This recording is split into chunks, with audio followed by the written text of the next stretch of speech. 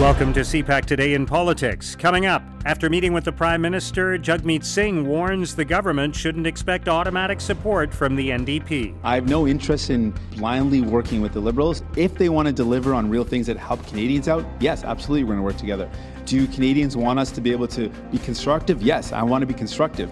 But by no means does that mean I'm beholden in any way to working with the Liberals. Has Andrew Scheer done enough to tamp down speculation about his future? I think it's very dangerous for organizations to always get into sort of the grass is always greener mode. Andrew is a strong leader with strong support in caucus. And another new group forms in the Senate. It's going to be really far more complicated for this government to get bills all the way through the House, all the way through the Senate, probably back to the House, and then back to the Senate. It's Friday, November 15th. I'm Mark Sutcliffe. Let's get right to the top political stories this morning. I'm joined by Bill Curry of the Globe and Mail. Good morning, Bill. Good morning, Mark. So what did you take away from yesterday's meeting between NDP leader Jagmeet Singh and Prime Minister Justin Trudeau? Is there some common ground there? It's kind of an interesting dynamic because Justin Trudeau doesn't necessarily need the NDP to support his throne speech and his budget, does he?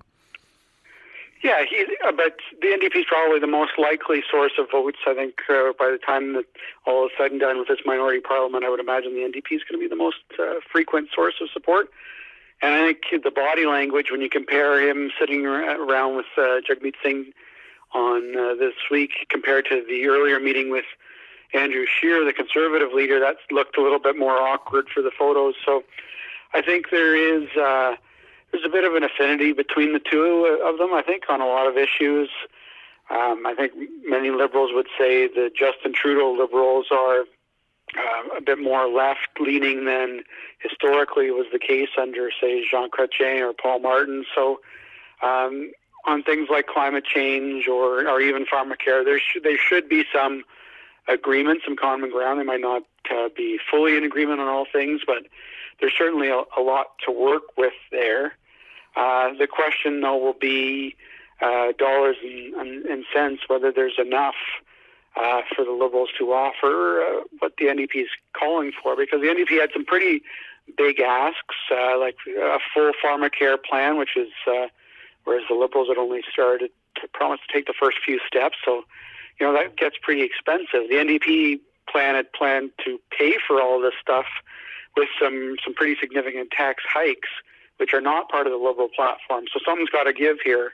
They can't give the NDP everything they want without either having much bigger deficits or raising taxes. So that'll be the challenge for the Trudeau PMO, is how to sort that out. Yeah. So what do you make of all of these meetings this week? Today it's the Green Party that's going to be meeting with the Prime Minister, but of course they only have 3 seats in the House of Commons. Where do you think things are at the end of this week? And it's been interesting because these meetings have not just been about federal politics, but about provincial politics to some extent as well. We had a few premiers mixed in the mix there. Yeah. I would think for Justin Trudeau, he's got to be pretty pleased with how the week went, because he didn't get any firm no's or signs that any of the leaders are really going to dig in their heels. I mean, it would be easiest and the least surprising if Andrew Scheer said, look, I'm the official opposition leader, and so I'm most likely going to oppose this government. That's my job. But he didn't say that. He said things like, there could be some areas of common ground, like cutting taxes or benefits for parents of young kids. So there was an opening there from Scheer. So that was interesting. But I think probably what might have the Liberals most excited is the positioning from the Bloc Québécois leader, because Mr. Blanchet, having previously a few weeks ago talked about how saying this minority parliament, there's no reason why it couldn't last 4 years, he was saying after his meeting with Trudeau this week that he doesn't really see a reason why he wouldn't vote for the throne speech. So before even reading the throne speech, he seems open to supporting it. I mean, things could change, but he's certainly not being particularly ornery with this government, and he has the votes to make the difference. Bloc MPs plus Liberal MPs equal votes passing in Parliament. So maybe the Bloc's a bigger factor for this government's survival than we might have thought the day after the election. And the Bloc, of course, made a lot of news this week because there was some pushback yesterday from Andrew Scheer and from some provincial premiers on some of the comments that Yves-François Blanchet made the other day about not supporting Western Canada or not having a lot of sympathy for them. There is still that sort of dynamic now between Western Canada and Quebec. That's something that Justin Trudeau likely will have to pay attention to, right? Yeah, for sure. And that's a great point, because if he is seen as relying too much on Bloc votes, well, that's going to make things harder for his other key file, which is kind of trying to build bridges with especially Saskatchewan and Alberta, where the Liberal Party was completely shut out. So topics like equalization are really becoming a hot topic. Premier Moe from Saskatchewan, Scott Moe, and Jason Kenney in Alberta are both wanting reforms to equalization. And, you know, it doesn't take long for that conversation to start to turn into discussions about how much money Quebec gets, because they get far more money on equalization than any other province. So when you've got the Bloc Québécois leader taking on Jason Kenney, that kind of makes Justin Trudeau's job a lot harder of trying to build bridges between the rest of Canada and those two provinces. So, you know, that leads us into, you know, next week we've got Wednesday's we'll have the cabinet announcement, and that would be a good opportunity for Justin Trudeau, if he's going to do anything, to show how this cabinet is going to have some kind of representation, whether formally or informally, from Saskatchewan or Saskatchewan or Alberta. That's the occasion. So we'll all be watching to see how seriously he takes that issue, because Scott Moe, after his visit with Trudeau, wasn't that impressed and didn't think that there was signs of any particularly new initiatives coming from Trudeau on that. Yeah. Where do you think Andrew Scheer stands at the end of this week? It's obviously been, there have been some challenges for him since the election, people openly questioning whether he should be the leader of the party in the next election. Do you think he has, he's obviously survived the week, which is a good thing in Canadian politics, but has he set the stage well for hanging on to his job? Well, yeah, definitely a quieter week for him in terms of backbiting from his own side. We had the news of Peter MacKay saying that when it comes time to the party's leadership convention in April, that he's going to vote for Andrew Scheer. But in some ways, with Peter MacKay saying that, I think the effect of that is it's a message to the grassroots saying, you know, look, the caucus is not going to turf the leader, and there's not going to be an overt campaign from Peter MacKay to replace him. So if the grassroots of the party wants a new leader, well, then it's up to you. You've got that opportunity. So I think that's the next step. Get through Parliament. Then there's a break where MPs are in the riding right up until the end of January. So I think over that window, we'll get a better sense of whether Conservative MPs in the riding sense that there's a movement for change, whether anybody organizes. So I think it's kind of a wait and see on individual Conservative members whether they want to mount anything or not. So yeah, I think at the moment it's kind of a quiet period until early in the new year to see what happens.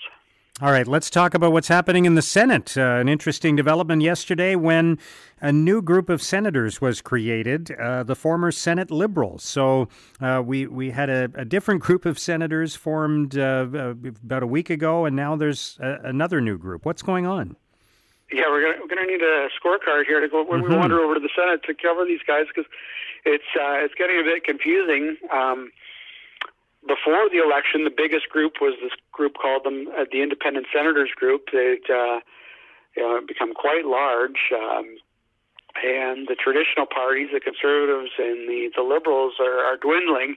And it was to the point where, come January, when Joseph Day is scheduled to retire at age 75, the Liberals would no longer have enough seats to even be an organized group in the Senate. So something had to give, and it seems like their answer is to rename themselves the Progressive Senate Group and see if they can attract a few of those senators who are listed as independent senators into their camp. So that seems to be the plan.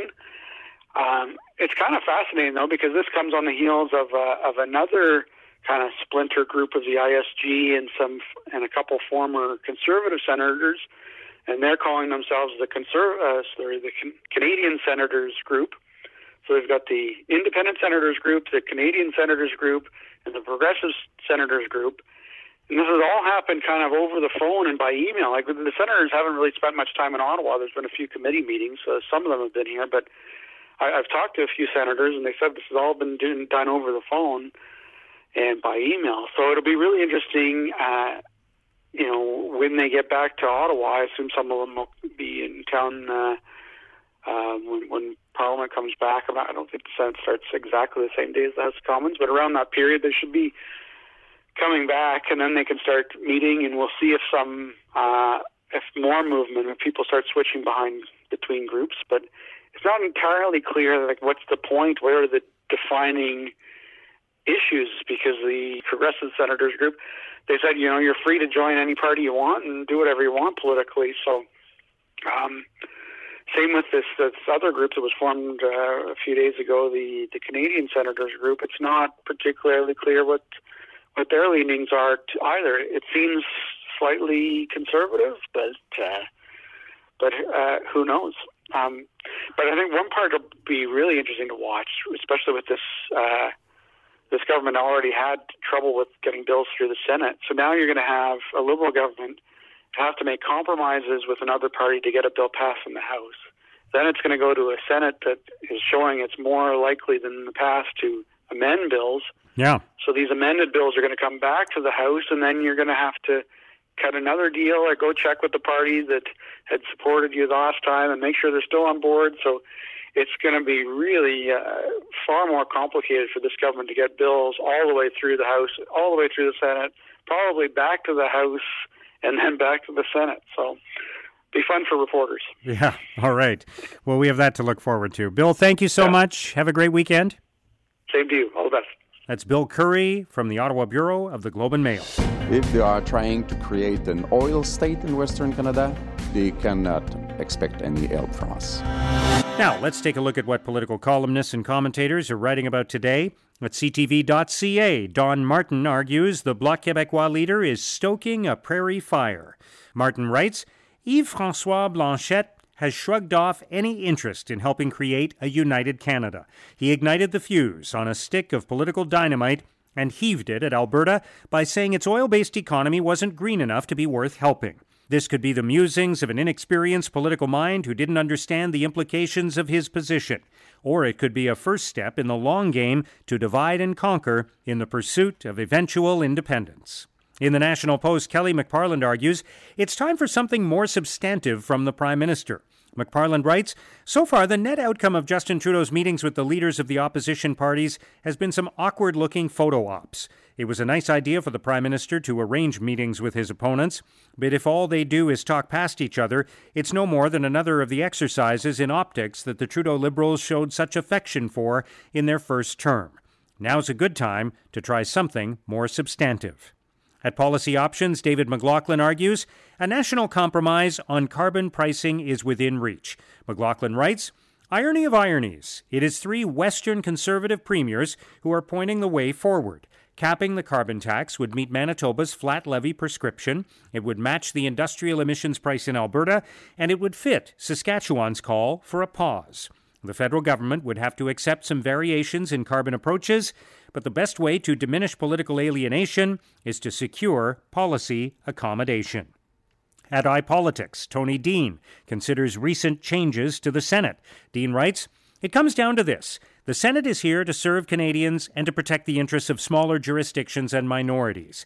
This requires open minds, a willingness to learn, and at the end of the day, making individual determinations as senators about how we vote as opposed to waiting for a signal from a whip or party leader. These will be the hallmarks of a more independent and less partisan Senate of Canada. Now, here's what's coming up on Canada's political agenda. In Ottawa, the Prime Minister will meet with Elizabeth May, the parliamentary caucus leader of the Green Party, And Governor General Julie Payette will speak at the 2019 International Women's Forum World Leadership Conference in Toronto. And that's CPAC Today in Politics for Friday, November 15th.